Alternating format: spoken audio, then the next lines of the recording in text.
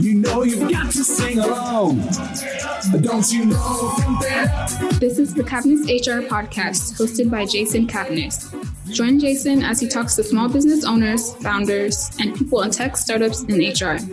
If you fall into one of these categories or are just curious about them, then this is the podcast for you. You will gain great insights from these great conversations. The Cavness HR podcast is brought to you by Cavness HR. At Cavness HR, we deliver HR to companies with 49 or fewer people by automating the HR process. We believe that you don't need a full-time HR person to receive full-time HR expertise.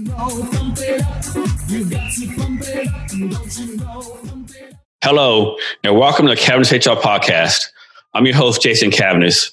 Our guest today is David Bradford. David, are you ready to be great today? Yes, great. David Bradford is a proven business leader with over 35 years of experience in the computer industry. He has been fortunate to run not one, but two of America's 50 fastest growing tech companies. Today, David is the CEO of FluentWorlds, which is revolutionizing language training in 3D virtual worlds. He and his wife of 45 years, Dr. Belinda Bradford, are using video gaming technologies for the purpose of actually learning something. Imagine a classroom or training environment where instead of having video games interfering with classroom instruction, video game technology is at the core of your instrumental paradigm. In 2019, David was given the Utah Genius Award for his life's work in technology by the Utah Genius Group. In 2018, Brigham Young University gave Mr. Bradford the Distinguished Emeritus Alumnus Award. In 2017, David was honored with only the second ever Lifetime Achievement Award by Utah Business Magazine. David has previously served as CEO and chairman of two remarkable companies, Fusion/IO and HireVue. Fusion/IO went public and eventually achieved a $3.6 billion valuation. While there, David recruited and hired the iconic Steve Wozniak, co-founder of Apple, as a company's chief scientist, and Business Week named him the company's most innovative. David, so you've had an accomplished career, and most would say you've been very successful. There's many entrepreneurs starting out right now who want to get to your level. What would you tell these brand new entrepreneurs? Great question, Jason. I have a favorite saying I use often, which is the world needs dreamers and the world needs doers. But most of all, the world needs dreamers that do. And so the message that I like to send to everybody is get started today. Quit dreaming about it. It's fine. Have the dream. But unless you do something about it, you're never going to accomplish anything. And you're a good example, Jason. You had a dream. You wanted to start a podcast. You went out and actually did something. You bought the headsets. You probably formed an LLC. You probably got started into your email and connected with people on LinkedIn and Facebook and et cetera, et cetera. You became iconic in your field, in that podcasting world. And so congratulations, you actually did something. So that's what I would say. Do, act. David, that's like advice I like to just get started. So many people talk about doing stuff, talk, and they never get started. And it's not easy to get started, but it's never the perfect time, right? The stars never align perfectly. You never have enough money. You never have the products you need or the equipment just get started. So, David, why do some people, like you talk about doers and dreamers, why is it so hard for people to do both? Why do some people just dream and some people just do but not dream? Why is that such a hard combination? That's one of the blessings of being married to my wife, Dr. Linda Bradford. She has a PhD in instructional technology, and she had this dream of creating a language learning company and do it in a video game. We have 17 grandkids, and so we saw many of them just immersed in video games. And Linda said, those kids need to be doing something other than just having their heads in video games and shooting and killing people. Let's do something about it. And so I actually went and did something about it. We formed a corporation. And so, together we've got this yin and yang thing going. She dreams and I do. And I'm quick to make and execute decisions. And I think that's some of the magic. In fact, I was listening to a radio show this morning that said, people that make gut decisions actually have a better rate of success than those who analyze things in depth, a better rate of success. And they further said this about a gut reaction to something. They says your gut has more surface area and nerve area than essentially any other part of your body.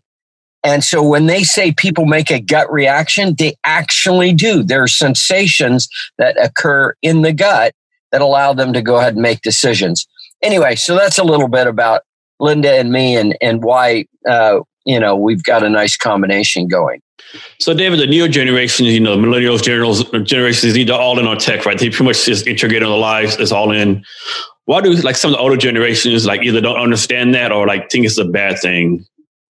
Well, listen, any technology, I point out in my book, I pointed out that, whatever technology is out there, it can be used for good or for evil. And so we've chosen in our life to take those forms of technology and use them for good. There are people that are all super, worried about social media and how people get immersed in that. And yes, there is an issue there, but it can also be used for good. I mean, I've connected to 30,000 people on LinkedIn, and I use that in a business context every day to build relationships. I was just sending emails from Starbucks before I came and met with you, Jason, to a series of people with whom I've recently connected on LinkedIn because I'm looking for a great social impact investor. LinkedIn gives me the ability to go in, refine my search, and find social impact investors and connect with them, and then send them email, and we start a dialogue. So, yes, social media, good, bad, evil, black and white. You can use it for light and to create good things. And so people in the older generation just need to understand that. Yeah, it's like whenever new tech comes around, people are told music yesterday, right? If you think about it, when typewriters first came out, that was kind of tech, right? I'm sure people were against typewriters, And it was fine until you had to correct a mistake in your typewriter. And then they invented that white tape that you could put over, and so you could eliminate your mistakes. That was pretty cool. I remember that innovation. Yeah, I remember those days too. Yeah. And talk a little about LinkedIn, because I don't think a lot of people use LinkedIn as a full potential. Some people LinkedIn is just looking for jobs, but the potential of LinkedIn is, I don't think, even maybe 10% tapped right now. Absolutely. LinkedIn is powerful and it's in for the long term. And it's an amazing tool if you learn how to use it. And to your point, Jason, many people wait to use LinkedIn until they need a job. Folks, the time to start using LinkedIn is today, before you need a job. So get that profile out there, get it posted, begin to interact, begin to post, etc. And you will find great connections that you can make there. And then when you get fired from that job, or when your company merges with another company and they have to downsize, you'll be ready because you have a profile out there. You're active already on LinkedIn. But if you wait, until, you need a job to go out and start doing those sorts of networking, then you're at a deficit. Because that job you're in right now, you're going to leave that job sooner or later through some kind of way. Yeah. So, David, of course, one pet peeve at LinkedIn, you always connect with people on LinkedIn, and it happens once in a while. Like within a minute, someone sends you this 10,000 word essay, why you have to bother stuff, or you'll fail as a human being, right? But that's, pretty far in between, unfortunately. Right. That's the rarity. You do get lots of requests to connect from India and other places around the globe. At least I do. With everybody's got a great IT solution that's going to revolutionize my business. But, you just click and say ignore, and, I don't know this person, et cetera. And so they're easy to quickly go through there. The harder ones, the edge cases on who to accept or not accept, is you got to go in, you looked at their profile carefully, and then understand who has recommended them. who has clicked on, I endorse this person, et cetera. So that's really important. Sometimes I'll get a request for someone and it'll say they have 500 plus LinkedIn connections. Well, that's great. But then I kind of probe down a little bit further into their profile and I begin to understand they've never been endorsed by anybody, et cetera, et cetera. And so you can pretty much decide, hey, I'm going to ignore this connection request because I like to see people that have been endorsed or recommended actively on LinkedIn. One thing I like LinkedIn too is like just we said, like just get started on LinkedIn, just ask for help. I've seen so many times when somebody says, hey, I just got laid off, I don't know what I'm doing, or just, and you look like within minutes, hundreds of people wanting to help, No, I've hired significant people using social media. My chief financial officer at Fusion.io came from a Facebook connection that I made. I just posted something looking for public company CFO. I posted on Facebook, and an old friend of mine who had been at Morgan Stanley years earlier came back and said, hey, you should be talking to Dennis Wolf. And Dennis was a Silicon Valley publicly traded CFO kind of guy. And I connected with Dennis on Facebook, and lo and behold, I hired him, and he was a fantastic chief financial officer for me. And I've done that numerous times on LinkedIn.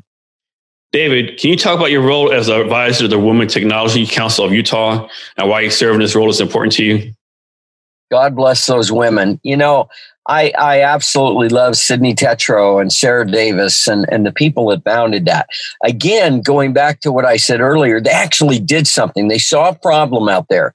Sydney Tetro has been a friend for 2 decades. Software programmer, got started out in that area and saw the dearth of women working in tech. And she says, you know what? I'm going to do something about this. And so she formulated a small little group with Sarah and Kristen Wright. And here we are, from a standing start. I think it was about 12 years ago. They asked me to be on their advisory board. And I said, sure. And, they probably had 25 people at the time. Now there's more than 2,000 active members of the Women's Tech Council of Utah, and it's probably one of the best in America. And so I would encourage any women listening to this to join your local tech council, get involved, et cetera. There's still far too few women working in, software development, computer sciences, engineering, programming, et cetera. So for this council, are these females looking for jobs? They college students? What's like the demographic?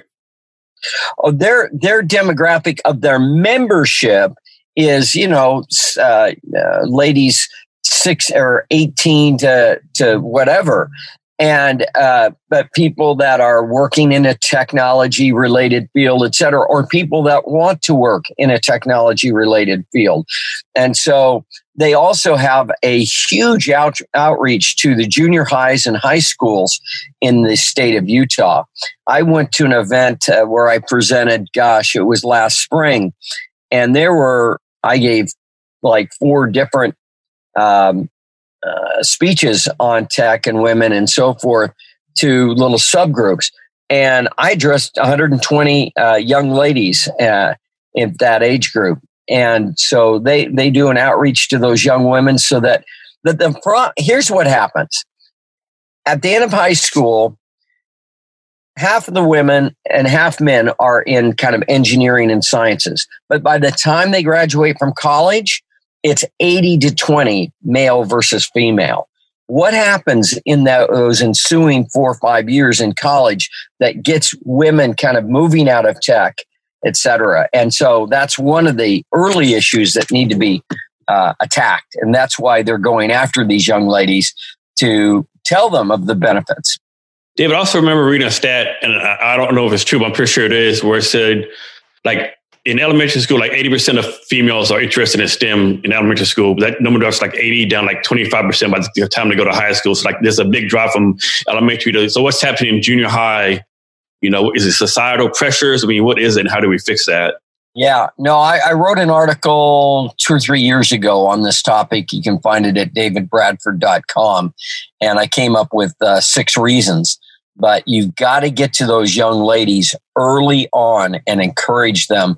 I've got 10 granddaughters, and I'm constantly encouraging them. I don't care if you want to study English or accounting or whatever in college, but you've got to minor or do something in the tech space.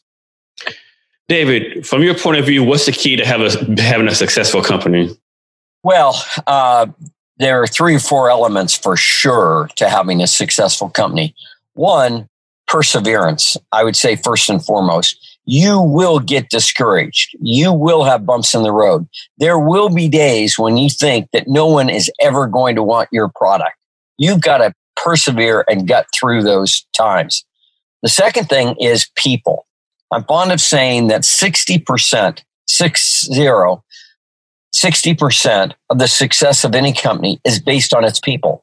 It's not based on its technology. It's not based on its product or its service. It's based on its people. Because you can have any product. You can have a C product, but if you have an A management team, that thing will succeed. The inverse, though, if you have a C management team and an A product, I'm sorry, it's never going to succeed.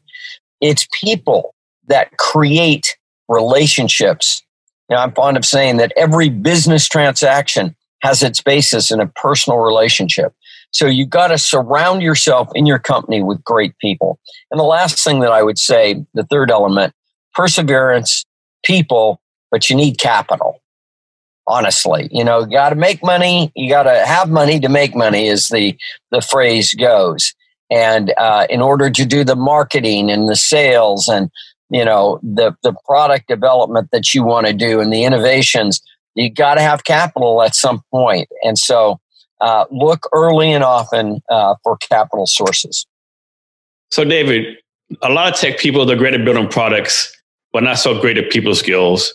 How do we train up these tech people, maybe get better people skills? Is it just something they don't have and they can't learn, or how do you advise these people?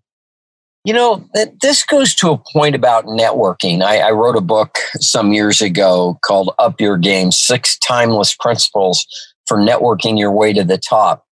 And I constantly give speeches on this. And as I do that, oftentimes the number one question is, hey, I'm a nerd. I sit in the corner. I don't know how to connect. You have all these big flowery things about how you want me to go out and network. And yet I just don't have that skill set. It's not built in me. My typical response to them is, have you ever asked anyone a question? And they pause and, well, of course. I says, the skill of learning how to network and to create relationships is the simple ability to ask questions, to be curious. You're doing that now, Jason, and you do a great job at it. It's a natural thing for anybody to be curious about other people. And so I call it the C word, be curious. Simply ask questions. And that's how you start to form relationships. And at first, hey, they're going to be surface questions. They're going to be, hey, where did you grow up? What high school did you go to? What university did you attend? What do you like to do for your hobbies, et cetera, et cetera. And so you start on a surface level. And as you do that, they begin to reciprocate and they begin to ask you questions. What is your background? What is your passion in life, et cetera, et cetera. As you interact, then you find areas of commonality. As areas of mutual interest are found, then trust is formed. And when trust forms, everything in the relationship accelerates. So I would say, though, it starts by asking questions and being curious about your fellow man. David, we talk a little bit about fundraising. When should a company start fundraising and how to go about the process? Someone has an idea that has traction, but they have no investors, so maybe they're not in Silicon Valley or Utah. Maybe they will say they're in, Little Rock, Arkansas. Right. I mean, because fundraising is a challenge. It's a full-time job. You already have a full-time job as an entrepreneur. It's a lot of balance, right? And how do you make those decisions? One of the things that I like to do is to form an advisory board early on, especially if you're in Little Rock, Arkansas. right? Or Omaha, Nebraska, or, not a tech center, et cetera. You need to surround yourself with knowledgeable people. And one way to connect with them is via LinkedIn, And so, but you've got to surround yourself with really smart people that can advise you on where you might find capital. The secret of finding capital is connecting dots together. In my language learning area, for example, FluentWorlds, we're doing massive social good around the globe with FluentWorlds. As people learn English, they can accelerate their lifetime earnings by 10x. That does a massive amount of social good. And so I'm trying to find social impact investors that love that messaging, but also want to find a profitable revenue model. And so I try to connect those dots together. For someone else, it might be that high net worth individual that has a passion for what you're doing. Maybe you're in the carpet laying business. Well, go find the guy that founded the largest carpet, cleaning company in the world and ask him to be on your advisory board. Surround yourself with strategic advisors that can help you and help you raise capital. David, earlier you talked about perseverance of startup founders. Everyone knows they got to keep at it, persevere. But what is there a time that comes like you just say, you know what, I've been doing this for X amount of years. I'm not meeting any of my goals. I need to do something different. Yeah, that's a fair point. And not every startup succeeds, Maybe it's the wrong people that you have on your team. Maybe you haven't been able to find capital. Maybe the marketplace isn't feeling the same pain that you see. I talk about pain points a lot as I give speeches because, unless someone is feeling enough pain in their business or their personal life, they're not going to get out their checkbook and write you a check for whatever your product or service is. And so find those pain points that people are experiencing enough pain to where they'll write you a check to help to buy your product or service to improve their life. If that is not resonating, if people are not writing you checks and you can't see in a foreseeable future how they will, well, you got to change your product or you got to change your revenue model or you got to go and do another business because got to find people that are experiencing pain that are willing to write you a check to solve their pain. Also, it's amazing to me how many people start a business without validating their idea. They just, they might ask their mom or dad or parents or best friend, is this a good idea? Will you buy it? Of course, they're going to say yes. And they invest all this time and money. And before you know it, they're like, what's going wrong? But they didn't validate their idea. Right. Yeah. That's part of the pain point is to validate that idea. Hey, I know you like my product, but would you pay money for it? And there's a great survey software company called Qualtrics, which is based in Utah, by the way, and they just sold to SAP for $8 billion in cash, $8 billion. Anyway, I use Qualtrics a lot to validate and test out ideas and so forth. So a little tip for you. And one thing I learned because I have my own, I'm trying to do an HR tech company myself. And one thing I learned early on when I validated my idea, if you told people about your company, your idea, they said, oh, that's a great idea. That really means that they don't care. It's when the people start asking questions, like detailed, tough questions. That's okay. Now, they're asking questions now. And some of them I don't have the answer to, right?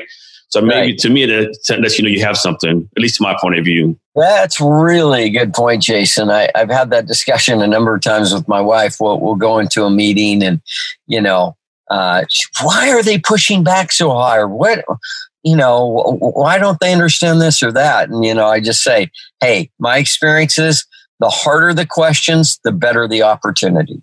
And sometimes it's hard for new entrepreneurs to learn or accept, right? I have the best company every here, unicorns and rainbows. Why that's all these questions? Not realizing that that's the tough questions because they want to know more about your company, what your plan is.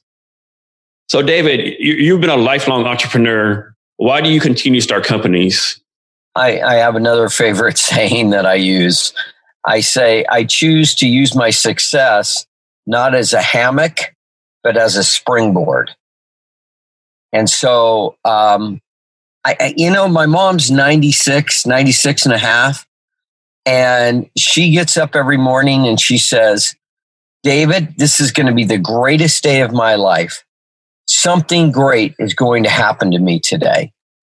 And it's a mental attitude. If you can get out of bed and say something great is going to happen to me today, I so admire that attitude. And I think that DNA has seeped into my background because I just have an enthusiasm for life. I have an enthusiasm for changing the dialogue. For so long in the language learning market, people started out by, putting on a headset and listening to an audio tape. And then it came to an app like Duolingo or Rosetta Stone or Busuu, Babbel, et cetera. And those are nice apps, but they're all kind of flashcard based. Well, we said, wait a second, why can't we create a virtual immersion method? The first word that anyone talks about when they talk about learning a language is immersion. I'm going into the immersion program. My kids are in the Chinese immersion program. Well, not everybody can afford to fly 10,000 miles to America to be immersed. And so that's what we created. We created a virtual experience where people can walk into a grocery store, a restaurant, a hotel, and have interactions and learn the words, phrases, and sentences that they need to utilize in those contexts. Anyway, so that's what keeps me rowing my boat and moving forward. We're having a great time. So, David, kind of off the subject, but you bring a good point. Like previous generations, when people retired, they got the rocking chair out, play golf. If nowadays, it's like people 50, 60, even 70 are starting companies, staying involved, they're traveling. It's like they're like more engaged. It's just I think it says a great change in philosophy now. You know what? Not that money means everything to me, because it clearly doesn't. But it, and they say that because, kind of laughingly, we've spent $7 million building this great next language training platform, and certainly has not, monetized quite yet, but we're just in the process. We're in the early stages, but we've spent substantial dollars kind of changing the language training world, and we will get there, I'm confident. But, people are surprised when I say I've made 90% of the wealth in my life after I was 55. Think about that. People go, oh, God, I'm never going to make it, whatever. I tell you, I did okay, certainly early in my life and early in my career, and it provided a platform. But yeah, 90% of the wealth came after I was 55. And, regardless of who your football team is or whatever, if you like the Cowboys, like Cowboys, to me, you have to admire Jerry Jones, what he's done, right? He's built Cowboy Stadium. He's involved. I just think he's he's doing these great things, I think, I have mixed feelings on Jerry. Listen, he's created a valuable asset. I think it's the most highly valued sports franchise in America. Congratulations, Jerry. And even bigger congratulations, because they have not won a playoff game in 25 freaking years. And yet they continue to be the buzz. And I look at that thing and I go, what the heck? That's a losing proposition. They can't even win a playoff game. Look at all the other teams, winning playoff games. And, they never, ever get the press or the pub that Jerry and the Cowboys get.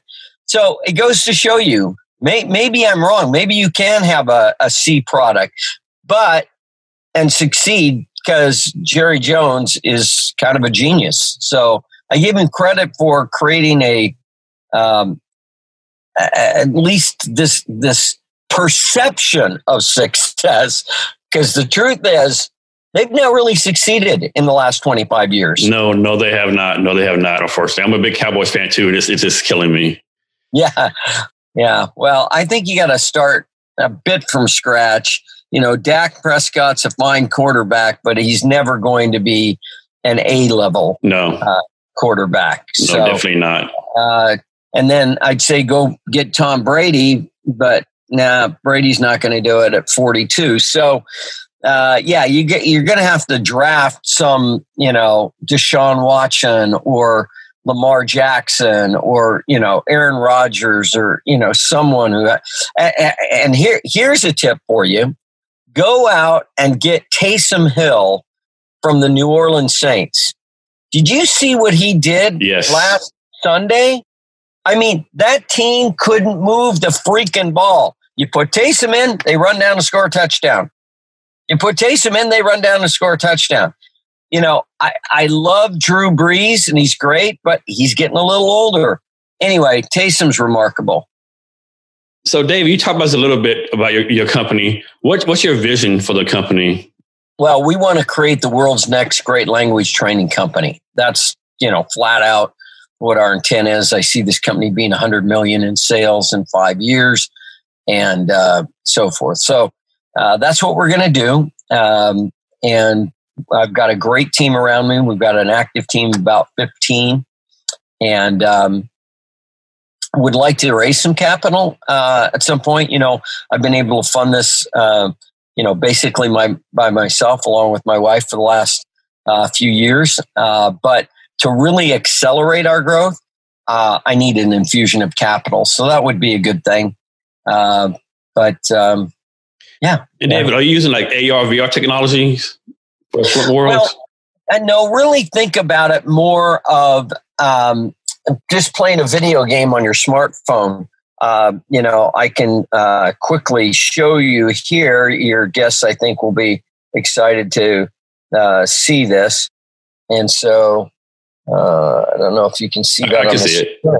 Yeah. So welcome to FluentWorlds. And so I've clicked here. And now you can choose one of 57 different categories. You can go to a restaurant. So I'll click on, this one's getting a loan. And so now I'm teleporting to a bank. And there's a character in the 3D world. And then, hi, it's nice to see you. And then we have speech recognition built for us by the father of the Amazon Echo. Hi, Lisa. It's wonderful to see you too. Hi, Lisa. It's wonderful to see you too. I will help you get a loan today. You can borrow money from the bank. So hopefully, I don't want to take up all the time, but I did want to show you that. And I think you can get the idea that, hey, you're in a bank. You're learning how to get a loan. You're learning the phrases and the sentences in context. So is it safe to say this is a passion project for you? Oh, well, I think you hear from my voice that it is we're completely passionate about it. But unless there's an underlying revenue stream, passion's only going to get you so far. And so the underlying revenue stream is we charge people $10 a month to utilize FluentWorlds. And if you get 1 million users at 10 million a month, or $10 a month, that's 10 million a month in revenue. And I'm